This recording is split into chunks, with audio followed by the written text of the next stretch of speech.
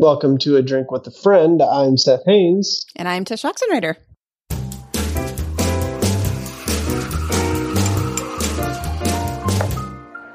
Tish, yeah. What are you drinking today?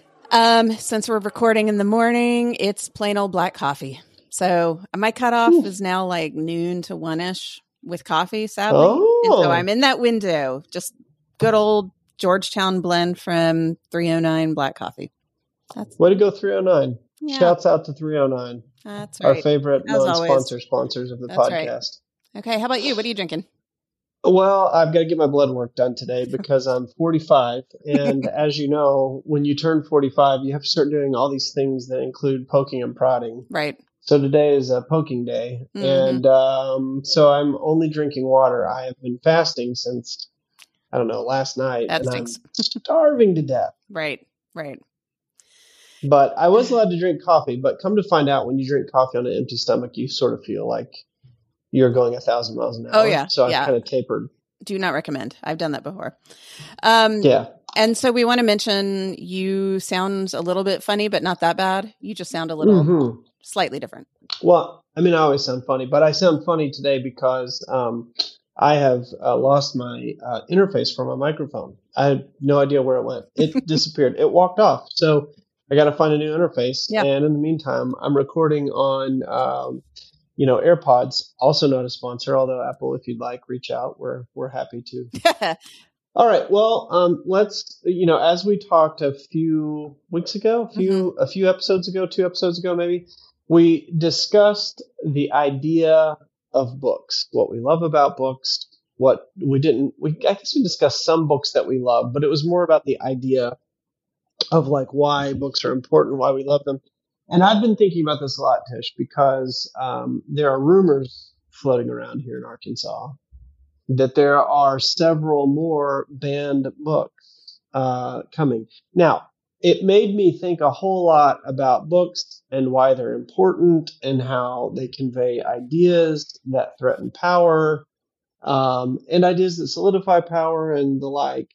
And so timely today that we're talking about books. Mm-hmm. And before we move on to your book pick for the day, I'd love to hear your thoughts about all the recent book bannings or threats of book bannings. I don't know much about it other than the fact that I know some of the books that are in the news about being banned are not, like you said, actually banned. They're removed from certain libraries in, let's say, elementary schools because they are inappropriate, or teachers are choosing one book over another on their book list. I will say I'm very fascinated as someone who is kind of in the education world and in particular skews classical in the style of teaching that I prefer, that I am regularly fascinated with the increasing concern of kids not reading certain books that are considered hard or perhaps need replacing by something new just because it's new, instead of the fact that, like, there's some maybe problematic things, what have you. So to me, that part is always interesting. I'm a big, big believer in reading old books just because they've stood the test of time. If you think about it, there are millions of books that have been written over time, and if we don't know about them, it's because they fell by the wayside because they didn't stand the test of time, right? So not at all to imply new books are bad. And in fact, we plan to talk about new books as we go, or newer-ish books, modern books. But that's, to me, of interest. And so the book I am going to share with you today is not old in the sense of like, the Odyssey old, but it's not a recent publication. And I assign this to my students every other year. And it is one of my more favorite books to discuss with them because it provides all sorts of fun discussion. And they are always surprised at how readable it is and how funny it is and how timeless it is, meaning it spoke to a very particular time, which I don't want to say lest it spoil it, but it's super relevant today. So I'm going to read you, Seth, a few excerpts. I'm going to read you 3. I'm going to see if you can guess what the book is. So the first section I'm going to read to you, it says, "He is a hedonist at heart. He has a bourgeois mind. He has filled his world full of pleasures. There are things for humans to do all day long without his minding in the least. Sleeping, washing, eating, drinking, making love, playing, praying, working. Everything has to be twisted before it's any use to us. We fight under cruel disadvantages. Nothing is naturally on our side. So that's the first quote. Second quote. Okay, I already have a guess, but keep going. Okay. The second quote is short. It does not matter how small the sins are, provided that their cumulative effect is to edge the man away from the light and out into the nothing. Murder is no better than cards, if cards can do the trick. And then the last quote is short. Your patient has become humble. Have you drawn his attention to this fact? All right. What do you think it is? It's Screwtape Letters. It is Screwtape Letters. Okay. So, Screwtape Letters, I debated picking because it's kind of an eye roll to some, perhaps. You know, C.S. Lewis is almost overly celebrated in the Christian world to where he becomes an afterthought, I think, because he's so ordinary, or he's so common. I love what Peter Kraft says about him. He's a modern Catholic philosopher. He says he believes that the reason God didn't have C.S. Lewis become Catholic is so the Protestants would love to read him. Because otherwise he's otherwise Catholic, you know, and how he thinks. Right. And just about everything else. But evangelicals love him. Everybody loves him. So I was like, I don't want to do C.S. Lewis. That's too basic. But you can't not talk about him on a podcast where we talk about good books that are transcendental, you know, that kind of lift behind the layer to see what's really there. And to me, Screwtape Letters is one of the best entry books. If you're like, you know, listeners thinking, I have no idea I know who C.S. Lewis is, but I have no idea where to start. Screwtape Letters, I would argue, is a really good place to start. I'm guessing you've read it. Agreed. You could guess. Agreed. Oh yeah, I've read that several times. Okay. And I mean, I thought I knew when you said the first quote. I actually thought, well, that could be, because sometimes I conflate. I was like, that could be Chesterton. Right. But then when you read the second one, and then when you read Patient, I was like, oh yeah, that's Screwtape for sure. Yeah. So that's why I ended that with the third one. Yeah. Yeah. It's super, super simple once you say Patient. So just to give a little background for those who aren't familiar, C.S. Lewis wrote this during World War II, but he wrote it as a column in a newspaper, in The Guardian. So it would come out, I don't know if it was weekly or monthly or whatever, but he wrote it as a series of letters, one at a time. And it is from one demon written named Screwtape to his nephew, Wormwood. And it's basically him being a apprentice demon, in a way, who has been given a patient, aka a human, and he is learning the ropes of how to basically pull him away from God.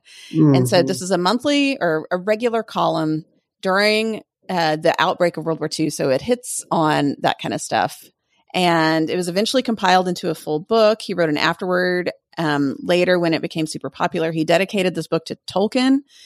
And he has gone on record saying it was the hardest book he wrote, or it was the least enjoyable book he wrote, because he just did not like putting his head in that space. And I thought that was really interesting.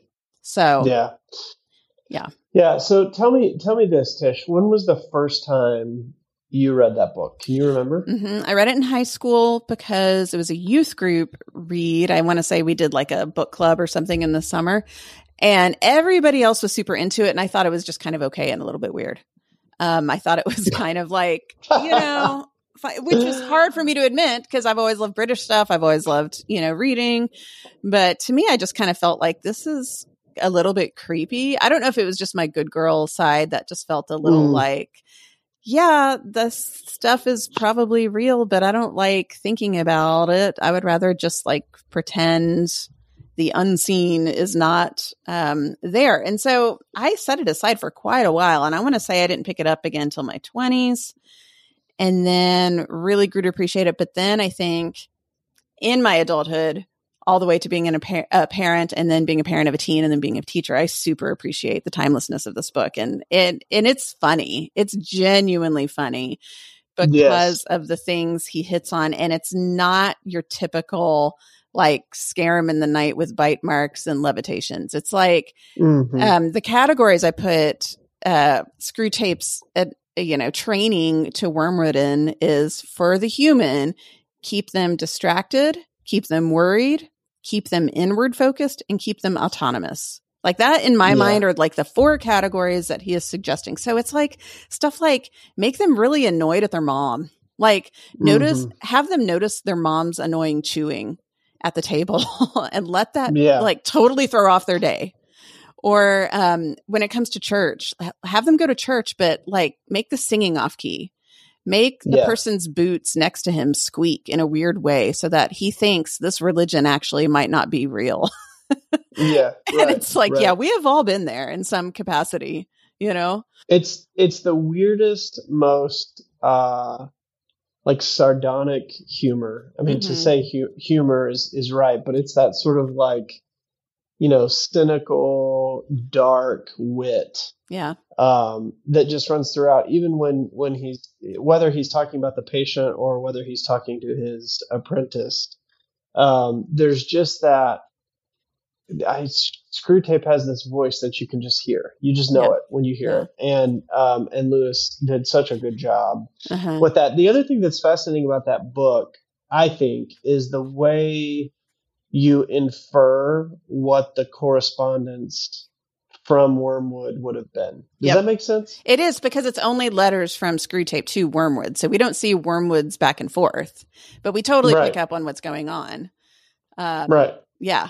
And it's a really interesting way to do an epistolary book, which I appreciate, because epistolary is not my favorite and it can be done really badly, but this is obviously done really well. So I was going to read out loud a few parts that I just thought were great, or not necessarily read out loud in a long way, but just kind of bring up a few points that I thought was interesting. One of the points regarding, I would call maybe the keep them inward or keep them distracted, is this idea of, I should say that the patient becomes a Christian by by the 3rd letter or so.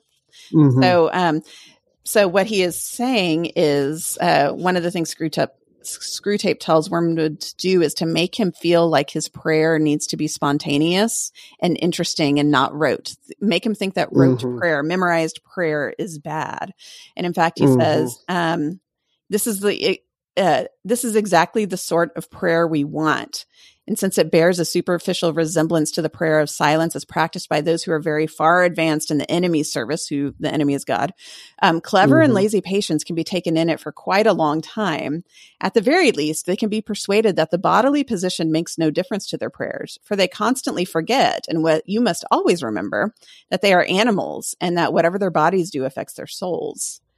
And so I like, C.S. Lewis was a high church Anglican, Anglo-Catholic, and he obviously participated in a tradition that embraced liturgy, but, had the kneeling, the standing up, the crossing yourself, the sitting down, reciting old prayers, confessing your sins in a church, through a rote prayer. And I love that he's saying one of your methods is just to tell the patient that's not genuine. That they need to come up with their own original version of connecting with God.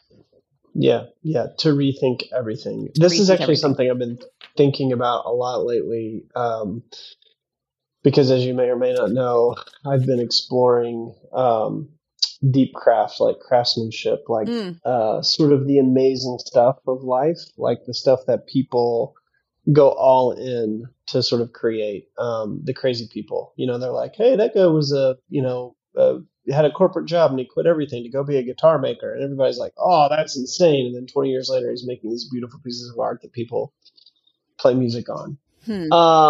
I've been thinking a lot about the physical, about what we do with our bodies, about how what we do with our bodies is the highest expression of an idea. And how any of these sorts of theologies or ways of being that just sort of keep us locked in our brain and overthinking and rethinking and all this, like it's just death in the end. And that's kind of what that makes me think of.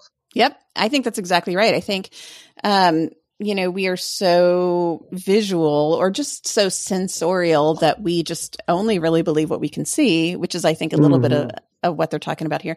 And I think, a few letters later, he just says all mortals tend to turn into the thing they are pretending to be. And so I think it's that idea, not so much like fake it till you make it, but kind of. And I think that's what he's getting at. Like, let the patient think that he should only pray if he really feels it. Or if he's, an enlightened, if he understands everything, if he's fully into it, instead of just this rote, like, I don't want to do Lent, but it's Lent, so I guess I'm doing Lent, those kinds of things. We've all been there, but I don't know. Yep. It's interesting that could be a tactic. We've all been there and probably still are there sometimes. Yeah. For sure. All right. Next passage. Read me something else. So another part is, and this is hinting into the thing I read at the beginning, which is God is a hedonist. He says, never forget that when we're dealing with any pleasure in its healthy and normal and satisfying form, we are on the enemy's ground. All the same, it's his invention, not ours. He made the pleasures. All our research so far has not enabled us to produce one. And so what he's getting at is this idea of like what sin is, I guess. But I think whatever it is you think about that, like we tend to think of everything being a battle of good versus evil, like evil is just as heavily weighted as good, but really all evil is, or all sin is just a deprivation of the good, because God alone is a creator. And so he creates good things. What evil is an absence of that. And so what he's saying is like, we, the demons, need to remember that we can't create anything good. All we can do is twist it. And so a lot of these things, and, sometimes as parents, we get all in a knot of why doesn't my kid, love X, Y, and Z, that a lot of times, and I think Lewis says this in some other books, like it's not because our pleasures are too strong, it's because they're too weak. And the quote, enemy's tactic is to make you think that pleasure is bad. When instead, God is the inventor of pleasure. And I think it's pretty ballsy of Lewis to call God a hedonist, but there you go. He does it. Have you been doing or reading or listening to the Catechism in a Year that Father Mike's doing? I mean, that's going to be my recommendation at the end of the show. So yeah. Oh, okay, good. Yeah. Do you remember that part of the Catechism where that's exactly what is talked about how God is the creator of all good, of all sacramental, of all the things that, we talk about. And that there's no way to mimic the good. You can only remove it. Like that's what evil is like, as you said, the absence of good. Do you remember that? That was like maybe a couple of weeks ago? Yep. 100%. I love that part. Yeah. So there we go. So we are theologically grounded here with C.S. Lewis. He is spot on. And I mean, we see that everywhere. I mean, this is not a new quote tactic. I think this is kind of a here and now in the present world in its most obvious form. This has happened for centuries in all cultures and just about all times, but less timeless. But man, is this accurate to, I guess, the early 1940s, but also today? And I would argue maybe slightly more in the Protestant world, but I see this in the Catholic world too. It says, he says, my dear Wormwood, why have I no report on the causes of his fidelity to the parish church? Do you realize that unless it is due to indifference, it's a very bad thing? Surely you know that if a man can't be cured of church going, the next best thing is to send him all over the neighborhood looking for the church that suits him until he becomes a taster or a connoisseur of churches. And then it goes on as saying, the search for a suitable church makes the man a critic, where the enemy wants him to be a pupil. And man, church hopping, looking around for the church that says the things you want it to be, makes you feel a certain way. I read that. I remember back in my 20s and felt super convicted. And if I don't still see that everywhere now. Yeah. Yeah. And to be clear, I mean, you said this once, but to be clear, that there's no denomination that is off. There's no expression of the Christian faith that is not riddled with that problem. I see it here. We have two parishes here. They're both fantastic. We have two parishes in my hometown, and then we have a third that's a little bit north, that is the Latin Rite. And not to say anything against any of those three churches, but Yeah, there sure. are people who will tell you, this is the way it should be done, or, we go to this church because of this music, or we go here because that's where the college students are. And, God forbid you go to the church you can walk to. Right. And I will, gosh, it hurts too, because I will say, as a Catholic who, I think a draw for me as a Catholic convert, one of the draws was this idea of a parish being super local to the point where everybody has a priest that's over their neighborhood. Even if you're not aware of it, you've got a priest, Yeah. And that's just how the big big C Catholic Church worldwide works. And so while you're not like, restricted to that church, that is your neighborhood church. And if you don't go to that one, at least make it a good reason to not go to that one. And that can be really hard, because what if you don't like the music? What if that old lady does sing off key? What if the priest isn't great at homiletics? That gets really hard. Yeah. And you become, like he even said, you become a connoisseur and not a pupil. You start thinking, what's in it for me, instead of, this is not actually about me at all. And that's hard. So. Yeah, totally. I 100% agree with that. And I think that the biggest shift that I've made in my own thinking over the last, few years has been like, it's not really why I go. I don't really go for the homiletics. I don't really go for the music. I go because this is the place where I'm planted. These are the people that I'm neighboring with. This is the priest who's been put over the people that I'm neighboring with. And I may not always like it, but it is what it is. And there's something about the deep work of, like, I think you used to talk about the deep work of staying put. Yep. The Benedictine. Yeah, there's something about that. Vow. Like, I'm going to stay put. Stability. Yeah. There's something about that that's really beautiful, even when it's annoying.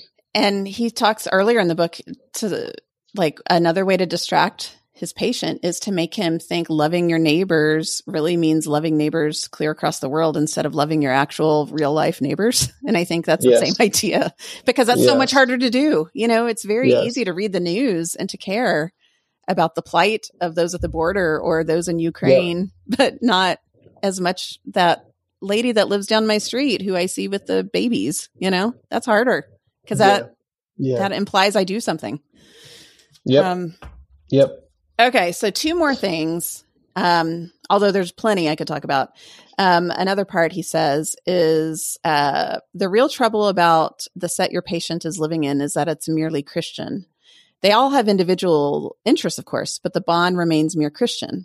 What we want, if men become Christians at all, is to keep them in the state of the mind I call Christianity and, Christianity in the crisis, Christianity in psychology, Christianity in the new order, Christianity in faith healing, Christianity in psychological research, Christianity in vegetarianism.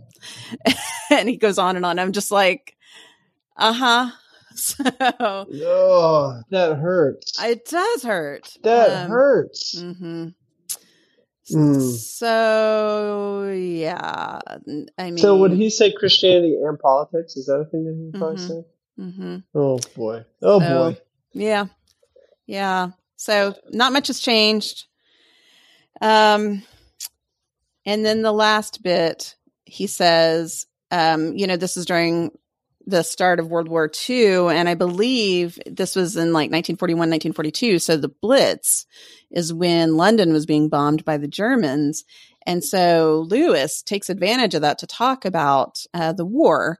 And he's saying, like, the one thing you should do is to make your patient think that physical survival is the thing that matters the most.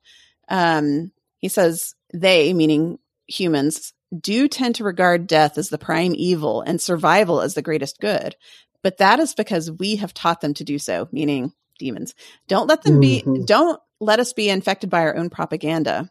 I know it seems strange that your chief aim at the moment should be the very same thing for which the patient's lover and his mother are praying, namely his bodily safety. This is a young guy, so I believe he's being brought in as a soldier. But it says, if he dies now, you lose him. If he survives the war, there is always hope. And so I think that's interesting. This idea of surviving the war would give hope to the demons, not so much death. And so I think Lewis wraps this up well by kind of reminding us that physical death is not the end game. And that's not actually the point or the most important thing we should care about, our physical safety at all costs. So here's what I love about everything that you just said. So let me sort of recap your 5 points. Okay.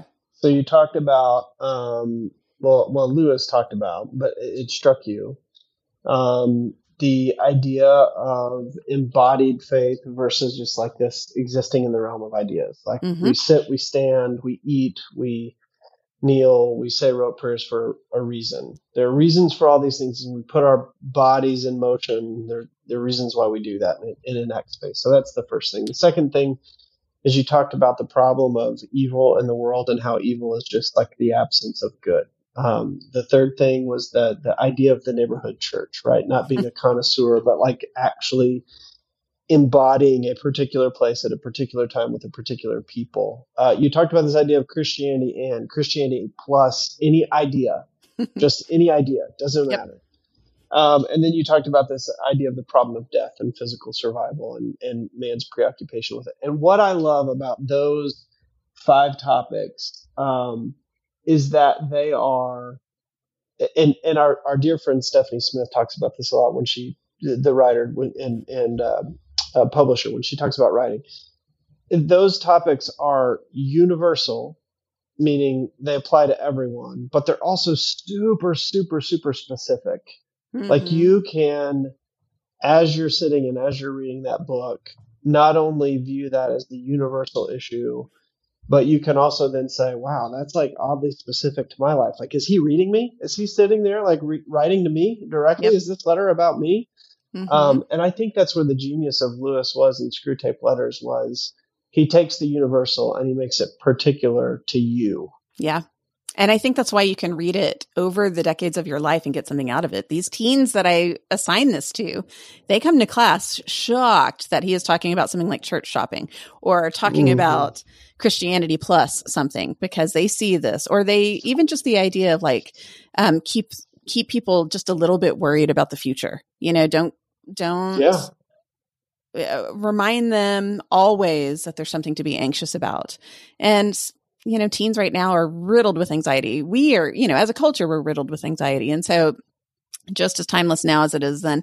And yes, it's also super specific. I mean, the fact that he would say Christianity and vegetarianism in 1941, I think is so funny and interesting. Yeah. And ultimately, this whole Screwtape Wormwood relationship, these are demons. I think the thing that's hinted at the beginning, like I was saying about the good versus evil, that it's just a deprivation of the good, is they are not in it to like have a relationship with the human. They just want to devour him. And so at the end, whenever I believe it ends, no, I know it ends. Should I? Spoiler. 1940s. Listen, these are 80 years ago. Go for it. Yeah. He gets killed in the war. And so Wormwood's punishment is he gets eaten by his uncle. He basically turns into this weird caterpillar monster thing, which I think with the kids find hilarious, and he just eats them. And so it's kind of this idea of like, I don't know, this isn't to be scared of. I actually was just listening to another thing Peter Kraft was talking about is like the quote enemy is really boring and ordinary. It's saints that are fascinating and interesting and infinitely creative. And so I think it's a good reminder for us, like focus on the true, good, and beautiful in life. That's where the interesting really lives. I mean, and that's very ordinary. It's not like saying make everything big and exciting, but don't sweat, trying to make your life full of purpose. Just look for the true, good, and beautiful, and that's enough. Yeah, so, that's right. Yeah, that's right. Well, I'm glad you shared that. I'll look forward to our next installment of the books we read, which I don't, that's not like the title of this series. I just said that with my mouth. Yeah, I don't know. So title, whatever it is, it is. Yeah. But yeah, the next installment will be fun. And it will be. Maybe I'll bring a book. We'll see. You'll bring a book. Yeah, I like it. All right. So Seth, as we like to end every chat, what's bringing more beauty, goodness, truth, whatever to your life right now? Yes. So I, as I said earlier, I've been on this idea about like craft, and when I say like craft, like I make things, right? Like we make things. But there's a difference between like people who like, for instance, make a wooden box that's functional and beautiful because you made it with your own hands and whatever. And there are people that do those sort of things. And then making like the highest form of that thing, whatever that thing is, like going above and beyond in order to create some amazing representation of the thing. I'm also super fascinated with the representation of that thing being from nature, like it's made from the elements of nature. So I'm going to share two things that are bringing me truth, beauty, and goodness right now, and those are things that are created. And I want people to go look at these things, and then I have another ask. So the first is there is a woman who makes hats. It's called Sing Hat Company. Hats. Just like Western-looking hats. Huh. Wait, what's it called? Sing, S-I-N-G, Hat Company. Okay. And Sing Hat Company, just, as far as I know, it's one lady who's, she's actually an Arkansas native, but she moved up to the Rockies because, obviously beauty.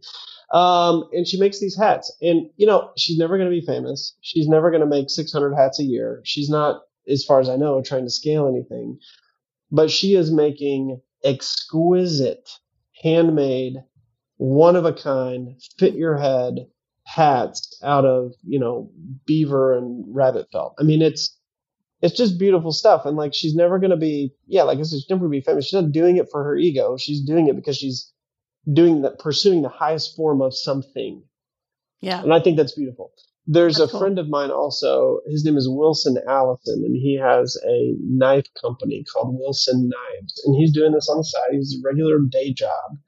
But he is trying to produce the highest, most beautiful work of like, art that comes from, in knife making, that comes from Arkansas. Now he's making some chef knives that have a little bit of a Japanese flair to them, but he's also making some bushcraft knives that would be something very, very common to Arkansas back in the day. And these knives are beautiful, and we'll definitely link to both of those in the show notes. Yeah. But just looking at those kinds of things are bringing me a whole lot of joy right now, and just relief, like that people are out there like making beautiful things with their hands. Like that is amazing to me. So cool. If you're interested in following along, if anyone's interested in following along, I'm actually writing about this right now on my Substack.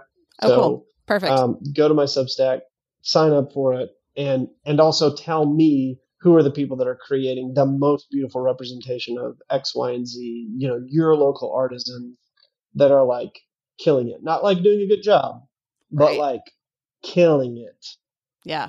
So that's cool. What's bringing me truth, beauty, and goodness right now. I love that.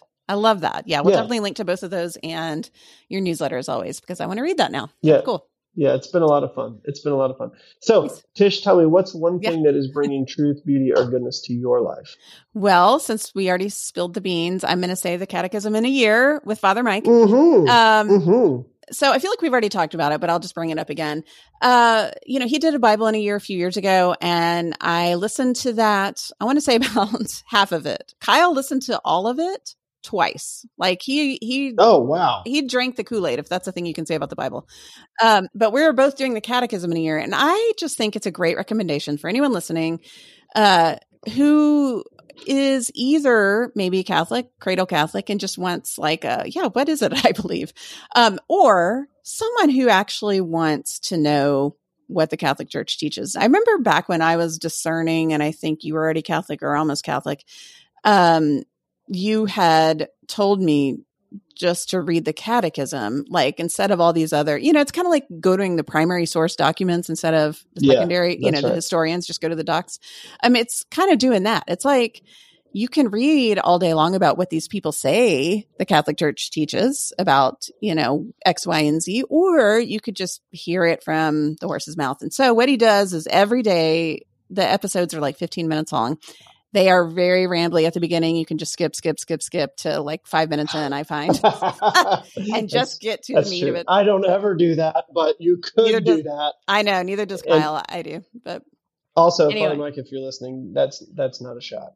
It's not at all. I appreciate the work he does. I mean, saying the same thing 365 times, it is a work.